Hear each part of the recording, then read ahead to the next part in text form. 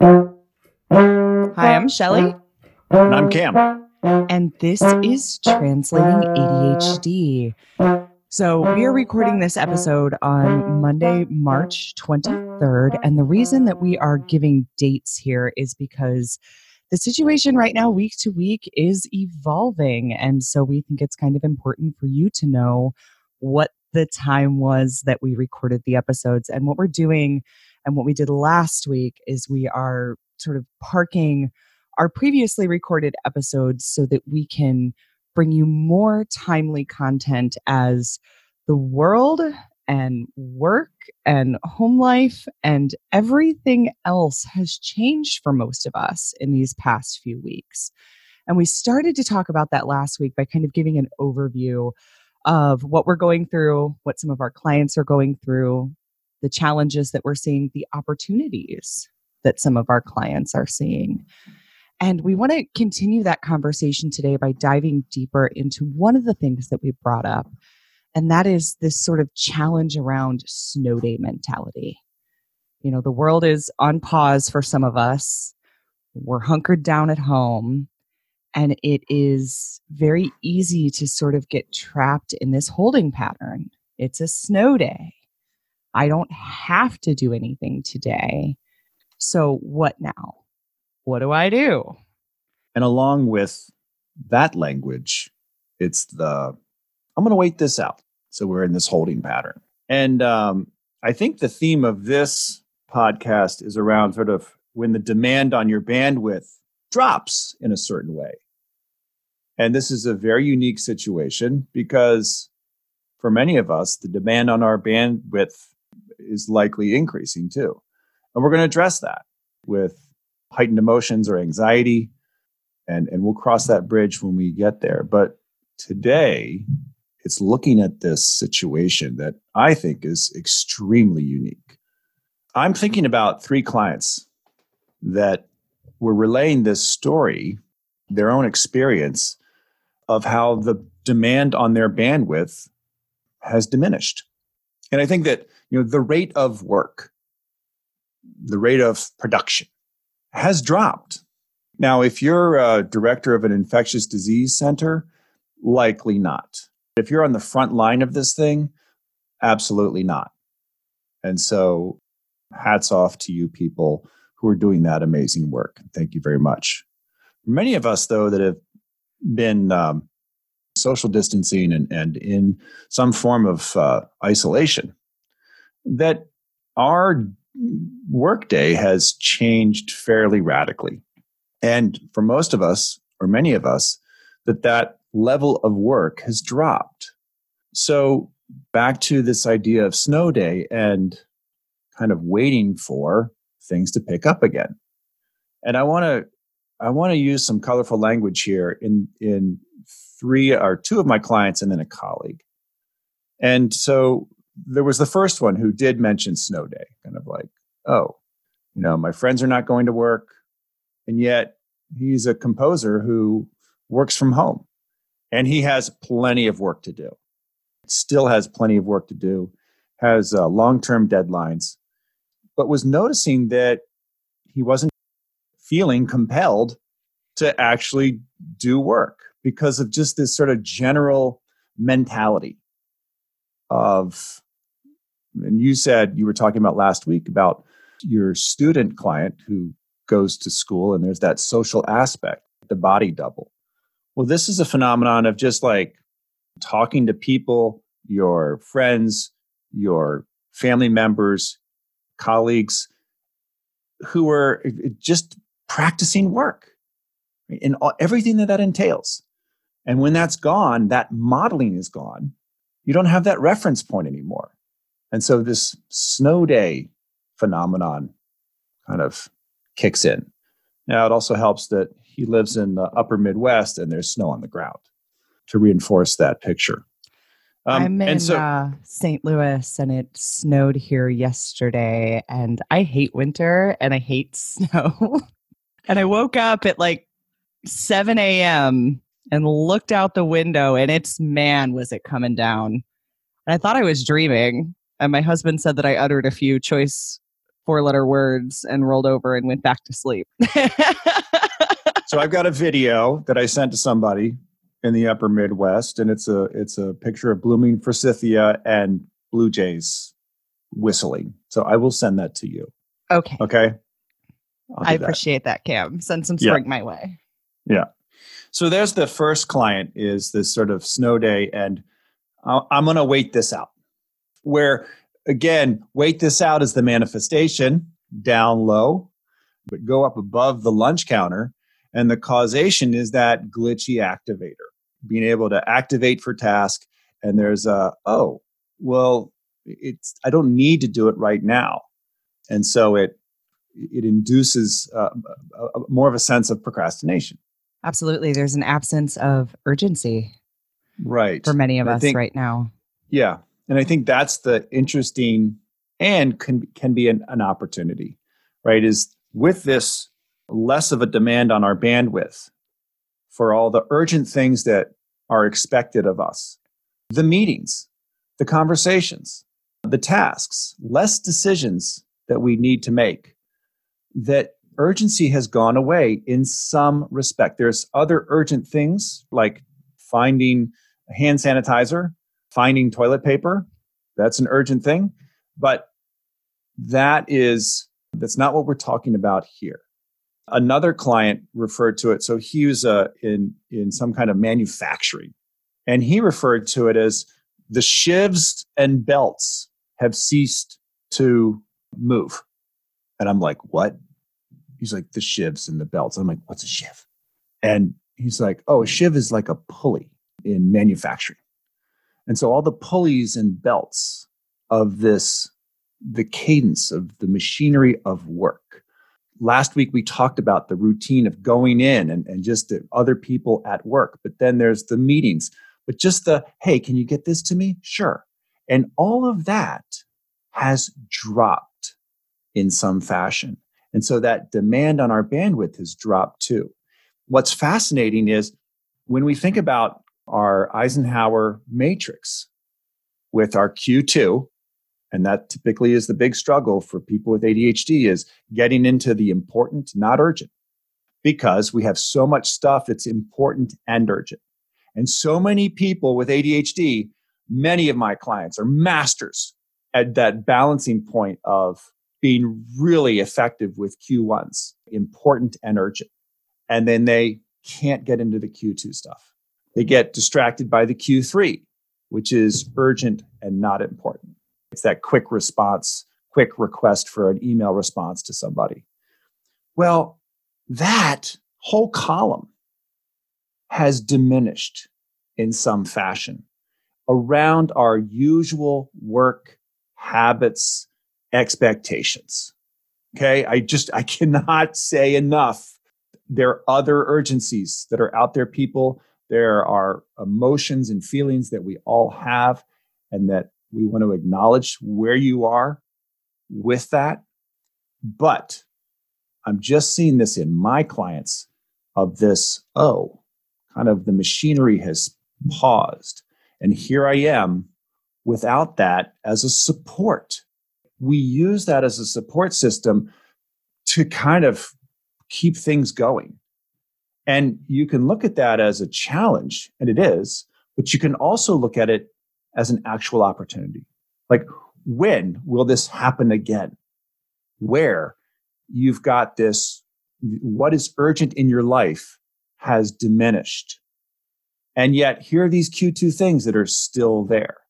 I'm not going to say that this is just an ADHD challenge or opportunity. My wife, who is very neurotypical, and she is a part-time nurse practitioner working with children with cystic fibrosis.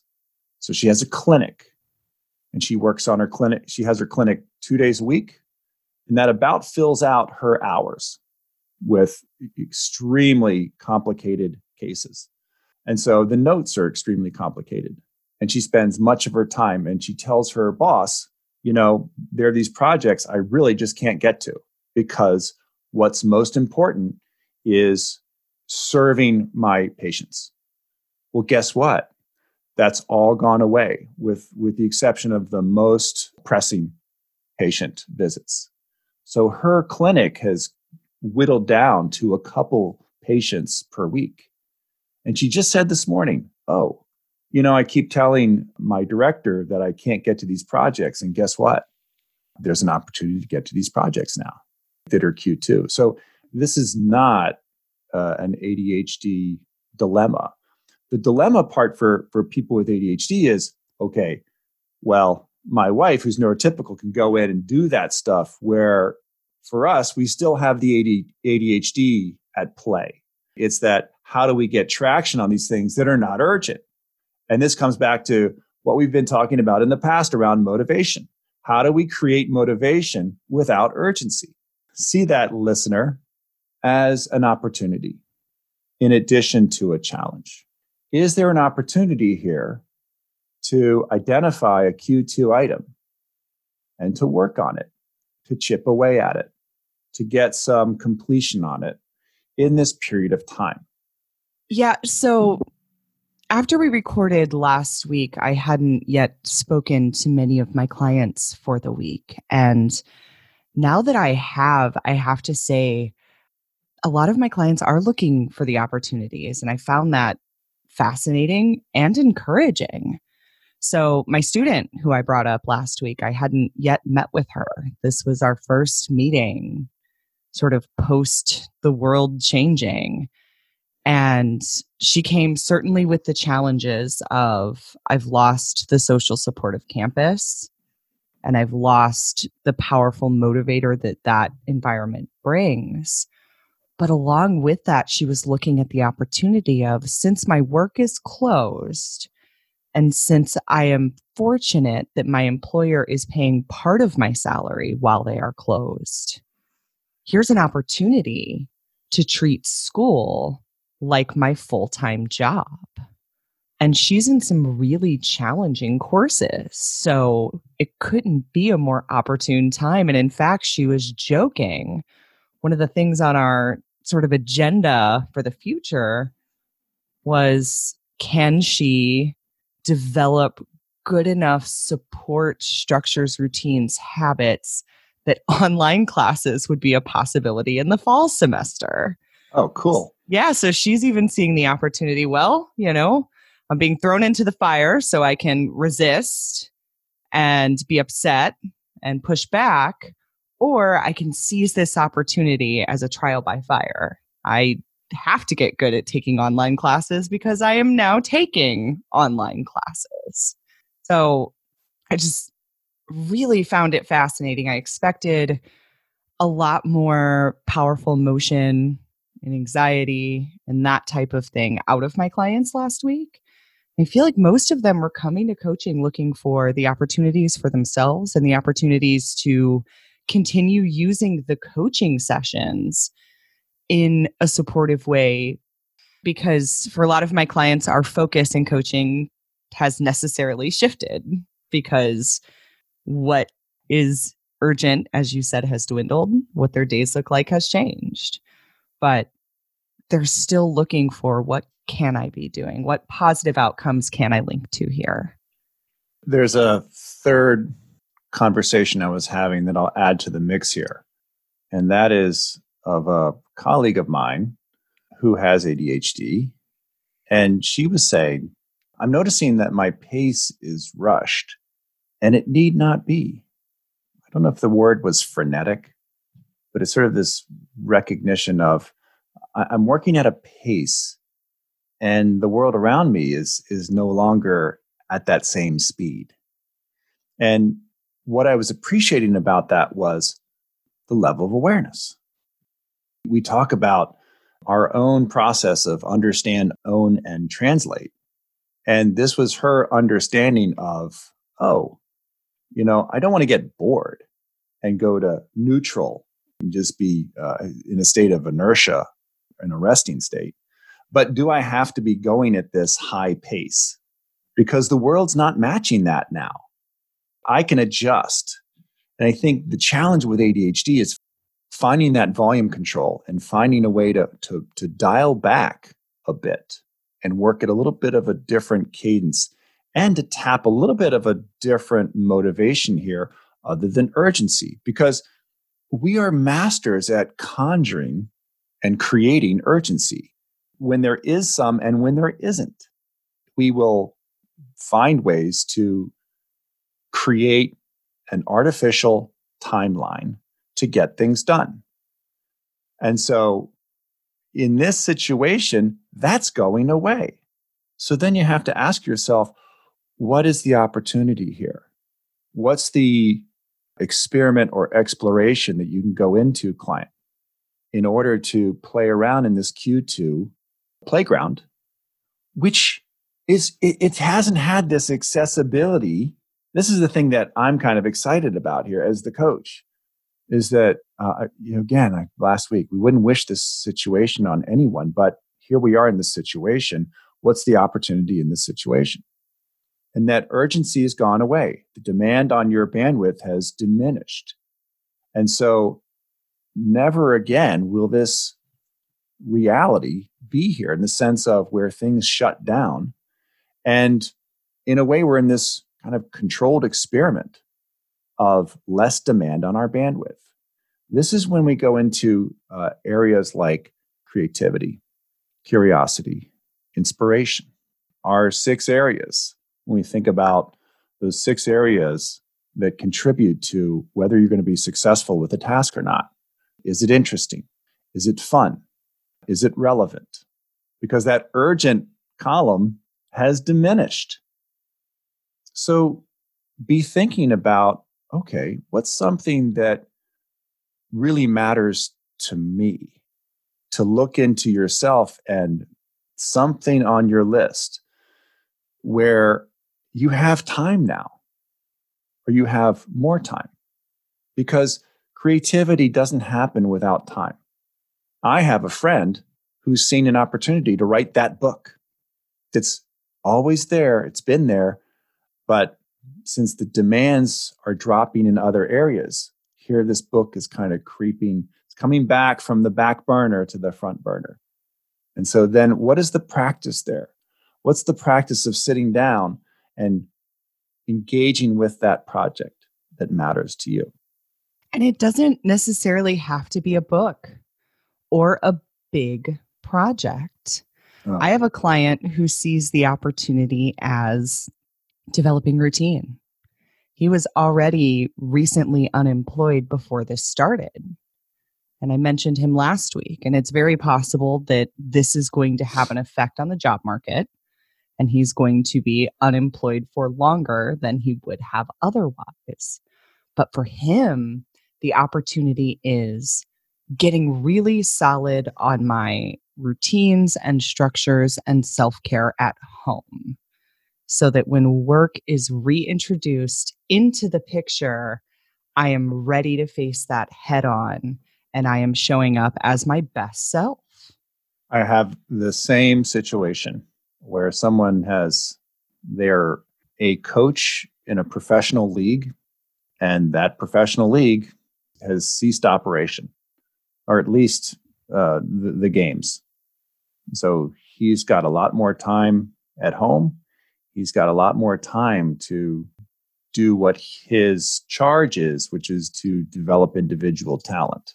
And he can develop that in the sense of working with small groups in that social distancing format, or working remotely, and turning his attention to his graduate work, this leadership program that, again, it's the third thing or fourth thing on his list, and it's tough to get to. And so he's putting those things first. And as you said, bringing elements of routine and normalcy at home. The kids are home. So how can I nurture and develop the home unit during this time? So at one point, we had promised to come back to talking about other elixirs when we talked about urgency as a powerful elixir for those of us with ADHD. And here we are in a place where for many of us, the urgency elixir has gone away completely. And the biggest opportunities lie in Q2, which by nature is never urgent. So how do we activate on those things? Well, I've had some interesting conversations with my clients around this stuff. The client that is looking for better routine, we started with bedtime.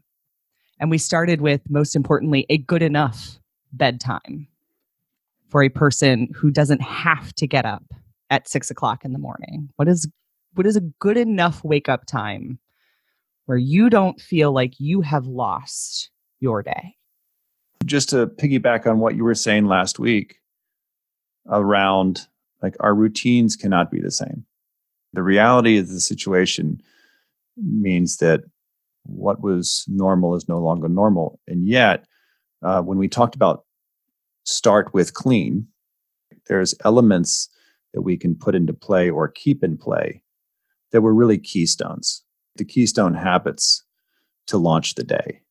And so I'm going to use this little saying around, like, just for the listener to consider here, to make it specific, make it small, and make it social.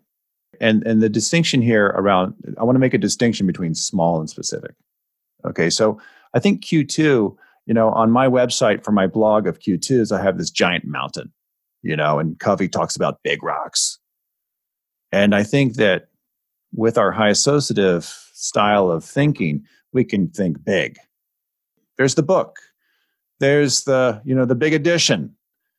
But it can be small. It can be small in the sense of scope. I've got a deck. Oh my God, Shelley, I've got a deck that is just the bane of my existence. And every time I walk out on it, it's a reminder of this incomplete. And my wife looks at me and is like, hey, you want to finish that thing? And I was like, I don't want to, and yet I did. I finished the damn deck. And it was like 4 hours of work, but it was 4 hours of kind of uninterrupted work. I could just focus on this, and there was not running kids to practices, not engaging in some meeting. And so it can be very small, specific in the sense of measurable. Back to, like, again, with your routine of launching in the morning, it's really specific. When you're talking about your client, in the sense of good enough, what is good enough? Getting specific around that, what time to go to bed at night. Because, oh my God, is this a great time to stay up late watching Netflix? Because I got nothing in the morning. I got nothing going on. And Netflix it's doing great, right? Zoom, doing great. It's like, just fill my day with that stuff. Yeah, or for that particular client, it's Twitch. So I kind of want to come back to that client and talk about specific, because we did a couple of things to get specific. Number one, we got specific about what was important about going to bed. Well, there is a certain time of morning where if he sleeps past that time, and I believe it was 9 a.m., he feels like he's lost the day. It becomes harder to activate. The second specific piece was figuring out how to transition away from the computer, because that was the hardest part for him. For him, gaming is a social activity. He does stream on Twitch a bit with friends. So the mechanism we came up with was an LED light that he already has. He mounted it on top of his monitor. It's a light bar, and set it to go off 5 minutes before it was time for him to get up and go away. And that light shining on him is something that everyone in his Twitch chat can see. So there's your social element. And it wasn't so much about in bed by a specific time, but responding to that light and disengaging from the computer. And if that alone, and I haven't talked to him since, so I don't know, but if that alone isn't getting us to enough sleep and up and ready by 9 a.m., we'll talk about the next piece next time. But the starting place was, I have to be able to disengage from the computer, because that is the hardest transition in my whole day. And that is the thing that keeps me from being able to get enough sleep regularly. I think that's a great topic. as this goes along and we all have access to our devices, right, of managing devices, in this time, because I think that's a huge distraction. I think that's a topic going forward. I love that social aspect there, right, of others seeing that. And not that it's a negative thing. It's just this, we tend to fulfill our commitments when that commitment is shared with someone else. Absolutely. Right? My student client, when I was talking to her last week around the same thing, how do we sort of replace this social support? She first said, well, I kind of want to pretend like you're my boss. I'm like, that I don't know if that works. And so she thought about it a little bit more and she said, no, I want you to be my cubicle buddy. The person that I'm going to stand up and peek over the wall and say, what are you doing today? Here's what I'm doing today. I'm like, yeah, that dynamic works better. So her routine since we spoke has been to use Slack. I use Slack, which is a chat program with all of my clients, to shoot me a message in the morning to let me know what she's going to work on today, the same way you would a coworker. Not in that obligatory, I want you to beat me into submission and make me do this, but in that, hey, here's what I'm up to. What are you up to? And that has been a great source of support for her. Just that sharing that commitment with someone else. And I want you to notice the difference there between that dynamic and the dynamic of having someone else make me do it, which does not work.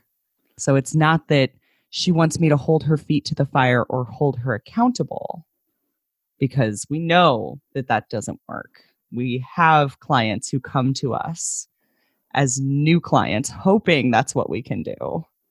I love that term, cubicle buddy. And I think I did too. I thought that I loved it when she said it. I thought it was great. Yeah.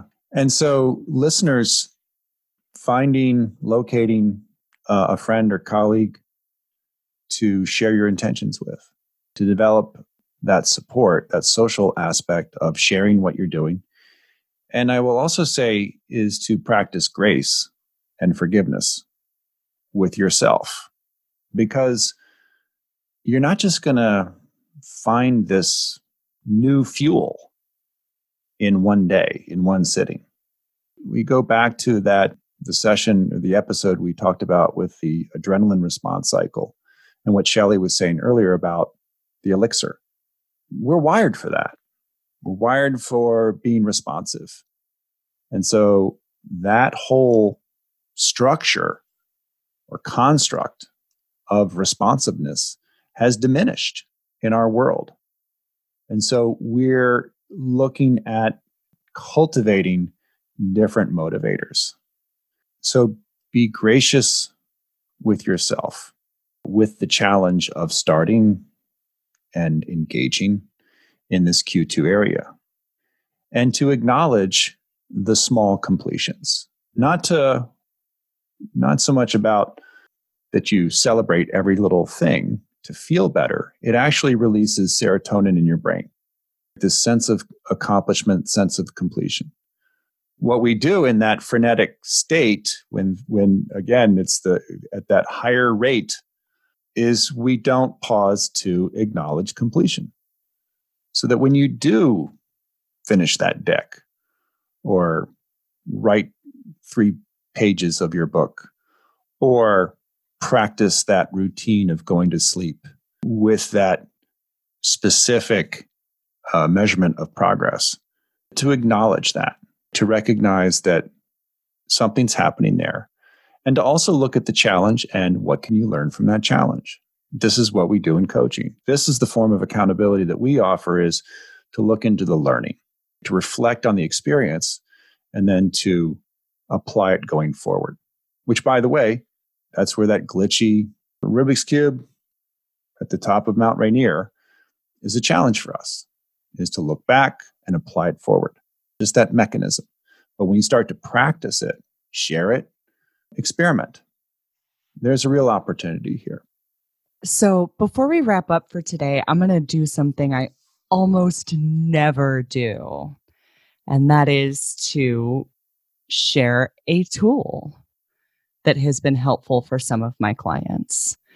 If you are a person who does respond well to that body doubling, having someone else working, even if they're working on something completely different, to hold the space for you, there is an app called FocusMate. The website is focusmate.com, and it is virtual co-working. So you can set up sessions for the days and times that you want, and you will have a virtual buddy, a stranger, show up. You're both required to have webcams so you can see each other and hold the space for each other. You briefly state what you're going to work on at the start of the session. You both mute yourselves, and then you go about your work. Love it. Yeah. So that has been a tool that some of my clients, even prior to this, have found very useful. But the ones that have already been using it and some others that lost other social supports are finding it to be really helpful. So if you don't have access to a buddy or a friend or a family member or a coworker that you can use for this purpose, or if you're like a couple of my clients and you almost respond better to the pressure of a stranger than you do to a friend, this could be something to give a try. So again, I never, ever suggest tools because you know me, Cam, habits over tools, habits over tools, habits over tools. That's my mantra. But in this particular case, I think it is a valuable resource for those people who are missing that body doubling and that form of accountability. So we're going to continue these sort of timely topics as long as we can, as often as we can, until things start to get back to normal. Our intention is to keep recording and releasing weekly episodes and to be here for you as a resource to capitalize on the opportunities before us in these challenging times. And if for any reason that changes, we will certainly communicate with you. If you like what we're doing here on the podcast, you can help us out by leaving a rating or review wherever you listen. If you have feedback to share or have a topic based on what's going on in the world right now or in general that you'd like us to cover, hit us up on the website at translatingadhd.com or on Twitter at translatingadhd. And until next week, I'm Shelley. And I'm Cam. And this was Translating ADHD. Thanks for listening.